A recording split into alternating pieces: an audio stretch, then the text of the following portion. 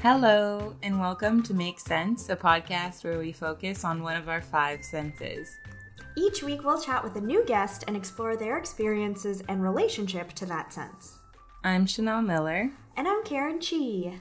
And this week we're talking about touch with our guest, basketball player Jeremy Lin, who's joining us later on. Chanel, is there anything that you have touched or felt this week that you want to share? My mom cooked me a bowl of wood-ear mushrooms, and I could eat those in bucket loads of them. They're just so rubbery and firm, cold, crunchy. They're so strangely textured and so slippery, but very satisfying to eat. So that's my texture of the week. What about you, Karen? What have you touched? Mine is also a food thing. Some friends and I are part of a quote-unquote dinner club. We just go to each other's houses, and whoever's home it's at will cook a big meal. And this week was mine, and I made this dinner, but I also had these popsicles that were just watermelon and lime juice, and maybe that was it. But this one's so elementary, but I put it in, and then I was really fascinated by how it had separated sort of during the freezing process. So while you're eating it, you go through the different textures of the liquids frozen, and it sounds better. It tastes better than it sounds. Yeah. Let's welcome our guest, Jeremy Lin. Woo! Yay! Jeremy, can you introduce yourself to us? My name's Jeremy Lin. I'm a professional basketball player, and I'm excited to jump on and chat a little bit about touch. Just to round out your bio for our listeners, Jeremy, you were also, this is very modest of you just to say you're a basketball player, you were actually the first Asian American to win an NBA championship, and also very specifically the night that we met you in person, we had gone to see your documentary about Linsanity called 38 at the Garden, which also won an Emmy, no big deal. And it was such a blast. It was so cool to see you on screen and then talk to you in person and be like, oh, this man is very nice and very gentle and not scary at all. And very insistent that we make sure that we try every cocktail we want to try. That was a really fun night. Thank you for inviting me today, too. So this week, our episode is focused on touch. So we want to know where you're calling from and what you can feel from where you are right now. So I actually was in between my court workout and my lift. So what I feel and touch right now is it's kind of gross. I'm just a little bit sweaty. And I ran in here, set up the iPad. I'm about to do this podcast, and then right after I go back and finish my lift. No, that's so special. You can win the title of Sweatiest Podcast Guest. That's how we'll introduce you. Yes. I like that you're doing a physical workout, and now you're doing a mental workout with us, because we're going to grill you. All right, I'm ready. Well, we wanted to start and maybe go back a little bit earlier in your life and ask, when did you first realize that you were particularly well coordinated? I would say 5, 6, 7. But, I think part of it it's very interesting because everything is relative. But I had an older brother, and I was always chasing him and everything we did. And because of that, he made me feel very uncoordinated. So I actually grew up feeling really uncoordinated. But then when I started to compete against other people my age, all of a sudden I realized, I'm uncoordinated relative to my, older brother who's 3 years older. But within the scheme of kind of when I first started playing in rec leagues and things like that, I was like, okay, I do feel like I'm pretty coordinated. So that was something that, really helped to be the second child, in that there was a higher standard and higher barometer that I was always kind of chasing. And I could never get too complacent because of that. Do you feel like you're able to pinpoint the moment when you surpassed him, maybe in your basketball abilities? Yeah, it was weird. Growing up, I was always pretty much, at a certain age from maybe 7 to 18, age 7 to 18. I was basically always 2 or 3 inches shorter than him. And we kind of grew together, but I was always 2 or 3 inches shorter. Then in high school, my freshman year in high school, I was 5'3". What? No. Yeah. I was 5'3", and half the girls were taller than me, and they would call me like Jeremiah the papaya or Jeremiah the bullfrog, or like I had all these like little cute nicknames because I was this tiny, skinny little Asian. And then I basically grew a foot. And so like during that stretch, my brother was in college and he had come back. He would always come back for all the holidays and stuff. But at a certain point, it got to the point where I was just like 5 inches taller than him, 6 inches taller than him. And then that's when it was kind of like everything kind of shifted in terms of like, being able to compete against him and stuff. Wow. So I want to talk about your 8th grade basketball career. So I'm assuming like you're still small, but you're starting to thrive. At school, are people recognizing your ability? Like, is it part of your identity yet? Like, who were you on your 8th grade campus? Yeah, so in 8th grade, so first off, I was the guy who wore basketball shorts under whatever. So if I had like, at that time jean shorts, or if I had like windbreakers, there's basketball shorts underneath. So like at any point in time, if it's lunchtime after school or whatever, like, oh, we're playing, take off my pants. Get my basketball. Literally take off my pants and I got basketball shorts underneath. I was that guy. I was still, tiny, skinny, but I was playing for the A team, and we had, and we were we were a very successful team and won the whatever. But then I wasn't really like the cool, like I wasn't really part of the athlete crew. I was, hanging out with my Asian crew, and we weren't necessarily seen as cool. But then I was like this anomaly because it's like, oh, that's an Asian basketball player. So I was always kind of in between, which I guess is basically the story of my childhood. Was like I grew up Asian, going to Asian church. All my parents' friends were Asian. And then I'll go to a primarily white school. And then in elite basketball, it was primarily African-American. And so I kind of felt like I was part of these 3 different worlds. I thought about that a lot. I was thinking about your life a lot in your last decade and how it's been like so unusual and nonlinear and like emotionally loaded. And I think about how you've lived in so many different cities and operated in all these different contexts. You've navigated racial identity, public and private identity. Like, your life is so rich with experiences, but I imagine it's also very, like, chopped up. And from the outside perspective, you just seem like you've endured just an unnatural amount of change and adjustment that most people, like, may never have to experience. So I'm wondering who helped you learn this ability to adapt? I played 13 years of professional basketball, and if you count all the teams that I've played on, with mid-season trades, being demoted to the development league and then come back up, I've played on about 15 teams in 13 seasons, which means I've lived in 15 cities in 13 years. And that level of consistent change is not easy.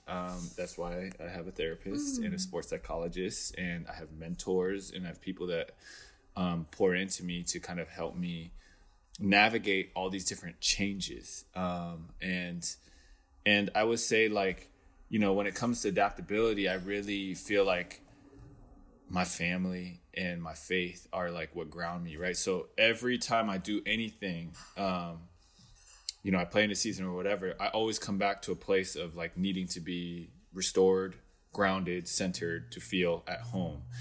And then you had mentioned like the compartmentalization of things. Like, my life is so compartmentalized.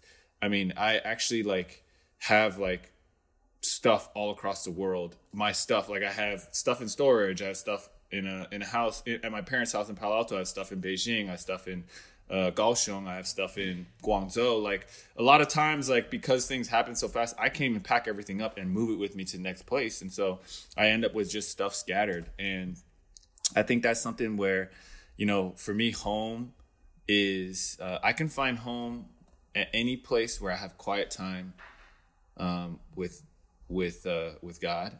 Anytime I'm reading the Bible and praying, and I feel I'm in a place of stillness and quiet, I can feel at home. And then Really, it sounds selfish, but what I realized is that, like, to be grounded, I need to ask of other people and ask them to pour back into me. And I had a really hard time doing that when I was younger.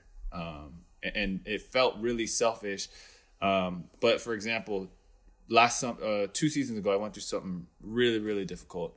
When I came home that summer, I actually asked my older brother, I said, look, if you're okay with it, I would love to schedule with you once per week. I want to do 3 things. One is I want to eat with you one-on-one once a week. I want to play pickleball with you once a week, just us two. And then I want to have a night once a week where us and our friends, we play our favorite video game, Dota 2, together. And his wife, my sister-in-law, was like, oh, I feel like you're stealing my husband like 3 times a week. You have 3 dates with him. You have 3 dates with him per week, and I only get 1. And it was really funny. We were joking about it, but obviously, like, I'm really close with her too. And she was like, no, she totally understood. She's like, Jeremy, I'm actually really proud of you because you know what you need to be restored and centered, and you're now making. You're being willing to make those demands and asks from the people around you. That's really impressive. I love that you had the self-awareness and the ability to ask for it. And I bet it isn't actually selfish, because I'm sure if your brother or sister-in-law needed that from you in return, you would be more than willing to do that for them. And going off of what you said of moving a lot and having your stuff all around the world, what are the things that you make sure to keep with you when you go from place to place? Like, are there things that are recurring objects or clothing or, things like that? Yeah, great question. And I think the peak of, like, what really tested me was for 3 years when COVID hit, for 3 years I played basketball in a bubble. Meaning, only thing I could do is go from gym to hotel, back to gym, back to hotel. I could not leave. I could not walk down the street. I could not do anything.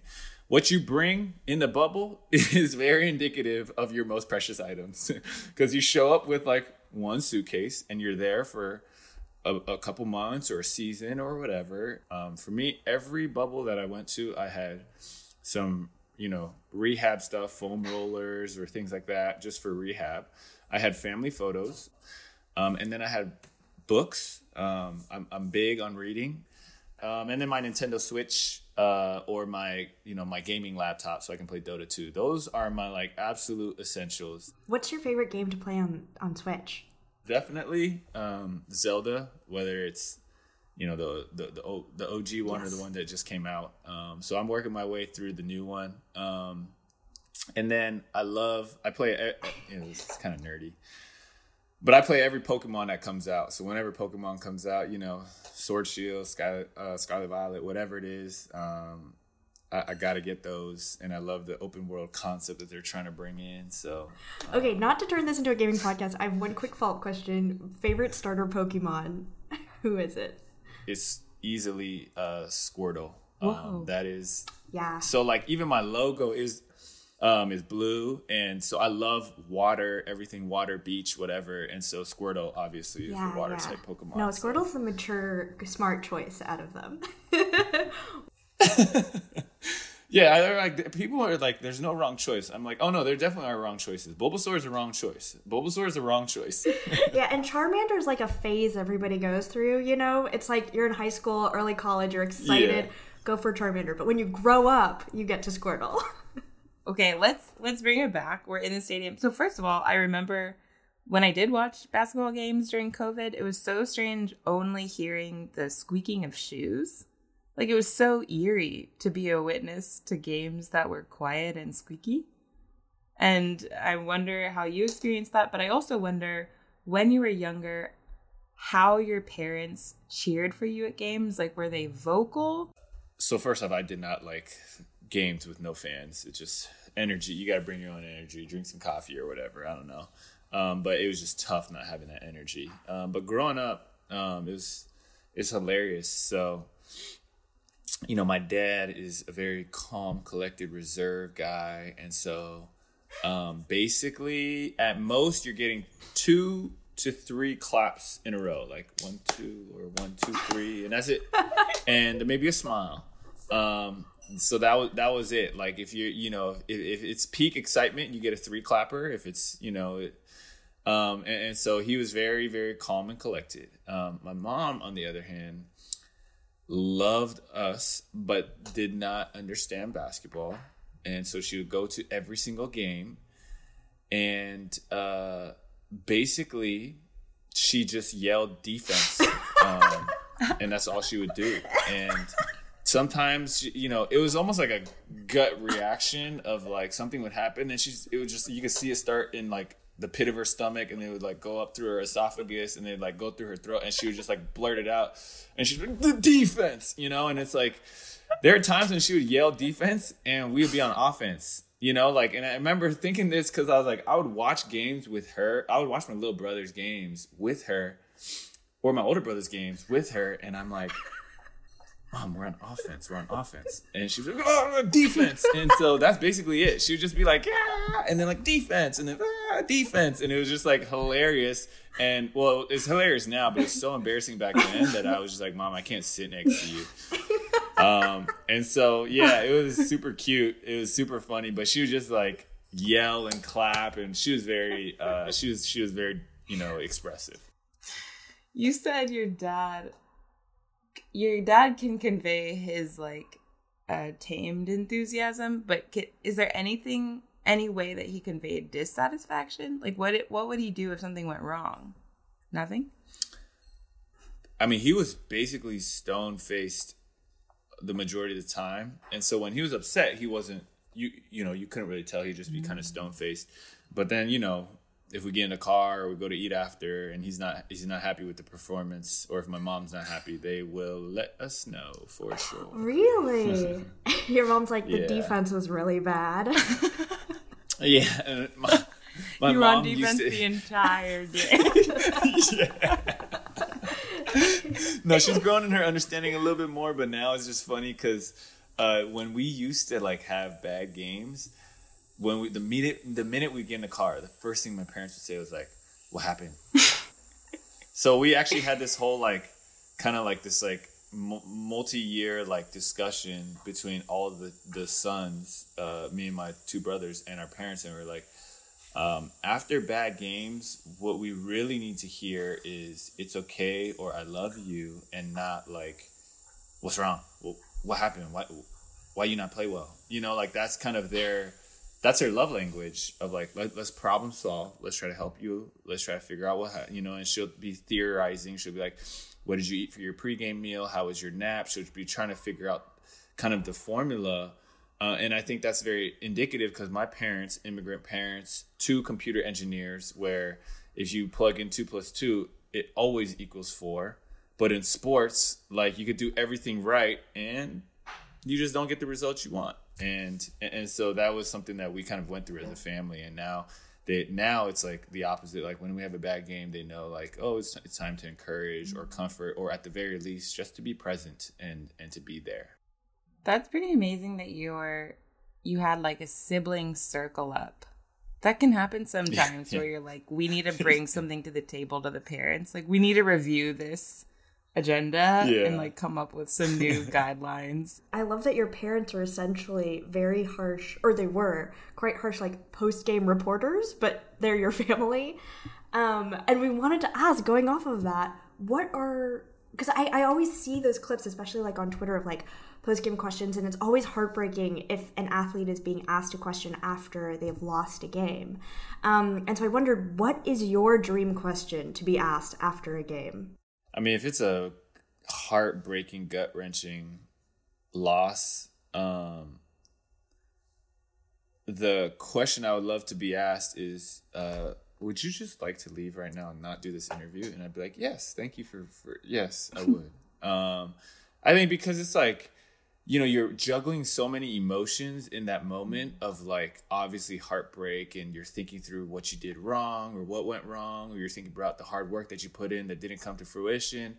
And so then all of a sudden you have to like, handle this like tornado of like, and sometimes you're spiraling, with negativity, and then you have to be professional, positive, and uplifting in what you're saying. And sometimes it's just really difficult to do that.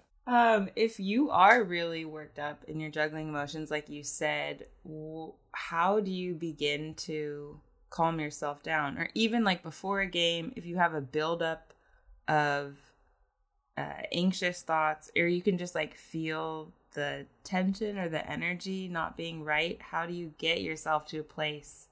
How do you self-soothe? You know, a lot of people are surprised when I say this, but I struggle pretty badly with pregame anxiety. And you would think that, you know, I just completed my 13th season, and you would think that I would, you know, have quote unquote conquered or moved past it. But what I came to realize is that my personality will always have the overthinking, worrying, you know, more like fearful, evil, foreboding mindset before a game. And that's my personality. Now, I used to beat myself up because of it. And then I realized instead of beating myself up, I can just come to accept that that's where my mind goes as a defensive mechanism. But I can also redirect my attention.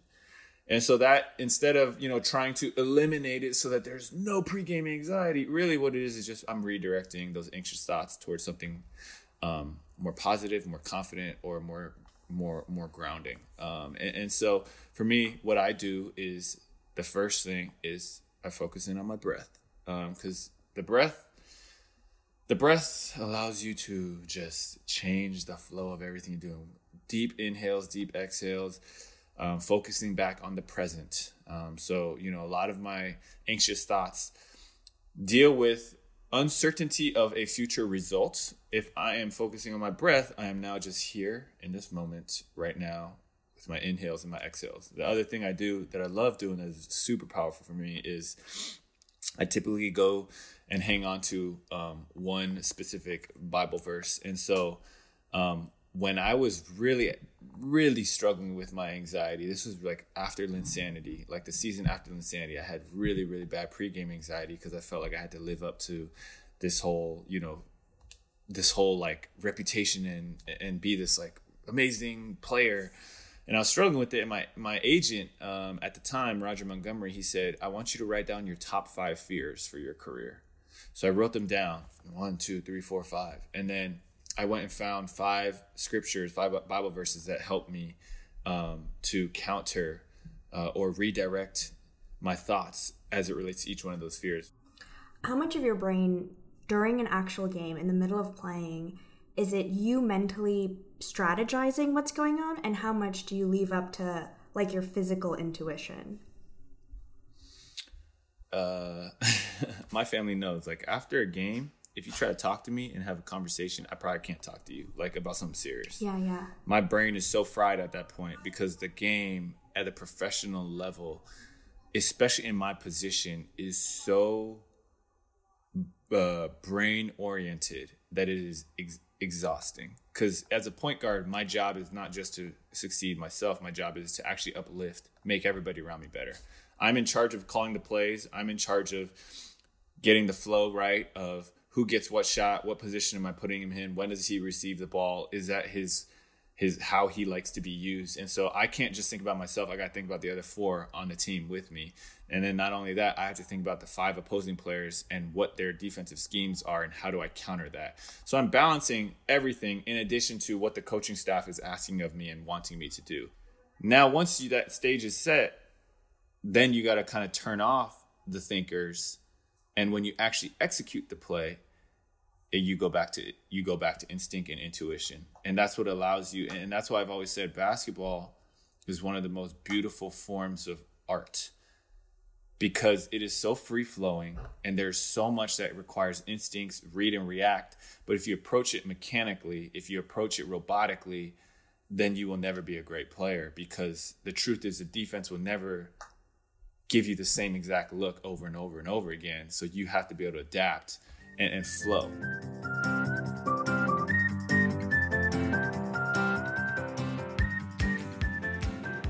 Karen, would you like to introduce our closing segment? Sure. Okay, so Jeremy, we have made the segment called the Drizzle Round because lightning rounds, we think, are a little bit too fast and sometimes the answers are too rushed. So we're calling it a Drizzle Round because a drizzle is a nice light rain and we'll have some nice evenly paced pitter-patter of questions for you. Does that sound good? I like that. There's so much intentionality in your podcast. Thank you. So since this drizzle round is about touch, we have some questions for you. The first one is, what is your favorite texture to touch or feel? My favorite texture is probably like when it's like this shirt. It's like this dry fit. It's like soft, stretchy, and light. And then like if it gets wet, it dries really quickly. But for whatever reason, like if I have like sweatpants or leggings or anything in this material, like I'll wear it to sleep, like for pajamas, just because it's like, it's the best. What do you never want to touch again? What do I never want to touch again? Oh, there's There's a lot. there's a lot. Are you of okay? What have you touched that was so bad? Been through. Oh, it's just like when you play basketball, you're always like you always like end up like touching people and places, and you're like, oh shoot, I'm so sorry. Yeah. But like, okay, the worst is in basketball. I'm a point guard, so I'm always like the shortest and skinniest guy on the floor, and there's always these huge 7-footers, and they set screens, and sometimes you don't see them coming. So sometimes, like, I'm guarding somebody, I turn, and there's this 7-footer, and a lot of the big men, they sweat a lot. So they usually sweat the most. So I'll turn, and sometimes, like, my face will just go, like, I'll go face first into his, like, stomach, chest area, and it's, like, all sweaty and gross. And I'm saying it's like I got slapped with a wet towel. And it's so nasty. Those are I never want to touch it. But as long as I play, I will have to. In the sliding door version of your life, what would you be doing if not basketball? Ooh, I would love to do philanthropy. That is when I went to school. I studied. So I wanted to major in sociology. I wanted to understand, why are poor communities poor? Systemically poor, and how do you reverse or change that cycle? So I wanted to major in sociology, but my parents were like, that's too narrow, so you have to major in econ. So I did that, and then I minored in sociology. So that was really what I went to school for. I never thought I would be a professional basketball player for very long. I thought maybe at most 1 or 2 years, and I would pivot into that, but it worked out. I'm about to head into year 14, and my Harvard degree has done nothing for me. So I regret studying so hard in college. Just kidding. I'll use all of that information that I learned a few years down the line when I'm done with basketball. Wow. It's so fascinating that you said like you thought your basketball career would be short-lived, and I think about earlier in the conversation where talking about like getting in your own way or almost like sabotaging your work, because I think sometimes it's also scary to imagine like, wow, what if I do truly succeed? Yeah. Or what if it works out beyond my wildest dreams? It's hard to grant to yourself like boundlessness. But it's a practice, and it sounds like, you've owned it more and more, and that's so exciting. That's a great way to describe it. Thanks for, that's a great way to describe it. So for sure. Any final texture questions, Karen? So is there like a thing or experience that you have read about in a book or seen in a piece of media that you have ever wanted to personally feel in real life?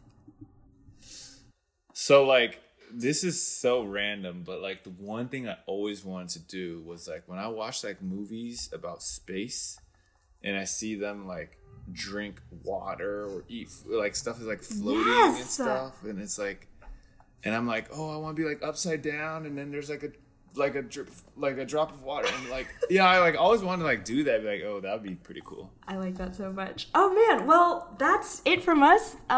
Jeremy, thank you so much for joining us. I appreciate you both. Thank you so much for spending the hour with us, Jeremy. I appreciate it, and it was a pleasure. And I really felt like I've done some podcasts before and stuff. I felt like the way that you two, it just feels very gentle and nurturing. I mean, I feel like anybody who comes on this podcast will feel very like, oh, wow, that was like a very safe, gentle, like nice space to be in. Appreciate you two for having me. And, I had a lot of fun. Thank you so much. Well, thanks for tuning in to another episode of Make Sense with Jeremy Lin and, of course, with us, Chanel and Karen. We hope we've encouraged you to go into the world with your senses wide open. And we'd love to hear from you, so send a 1 to 3 sentence description of something you've experienced to makes.sense.pod@gmail.com, and we might share it on a future episode. Have a great week! Smell you later.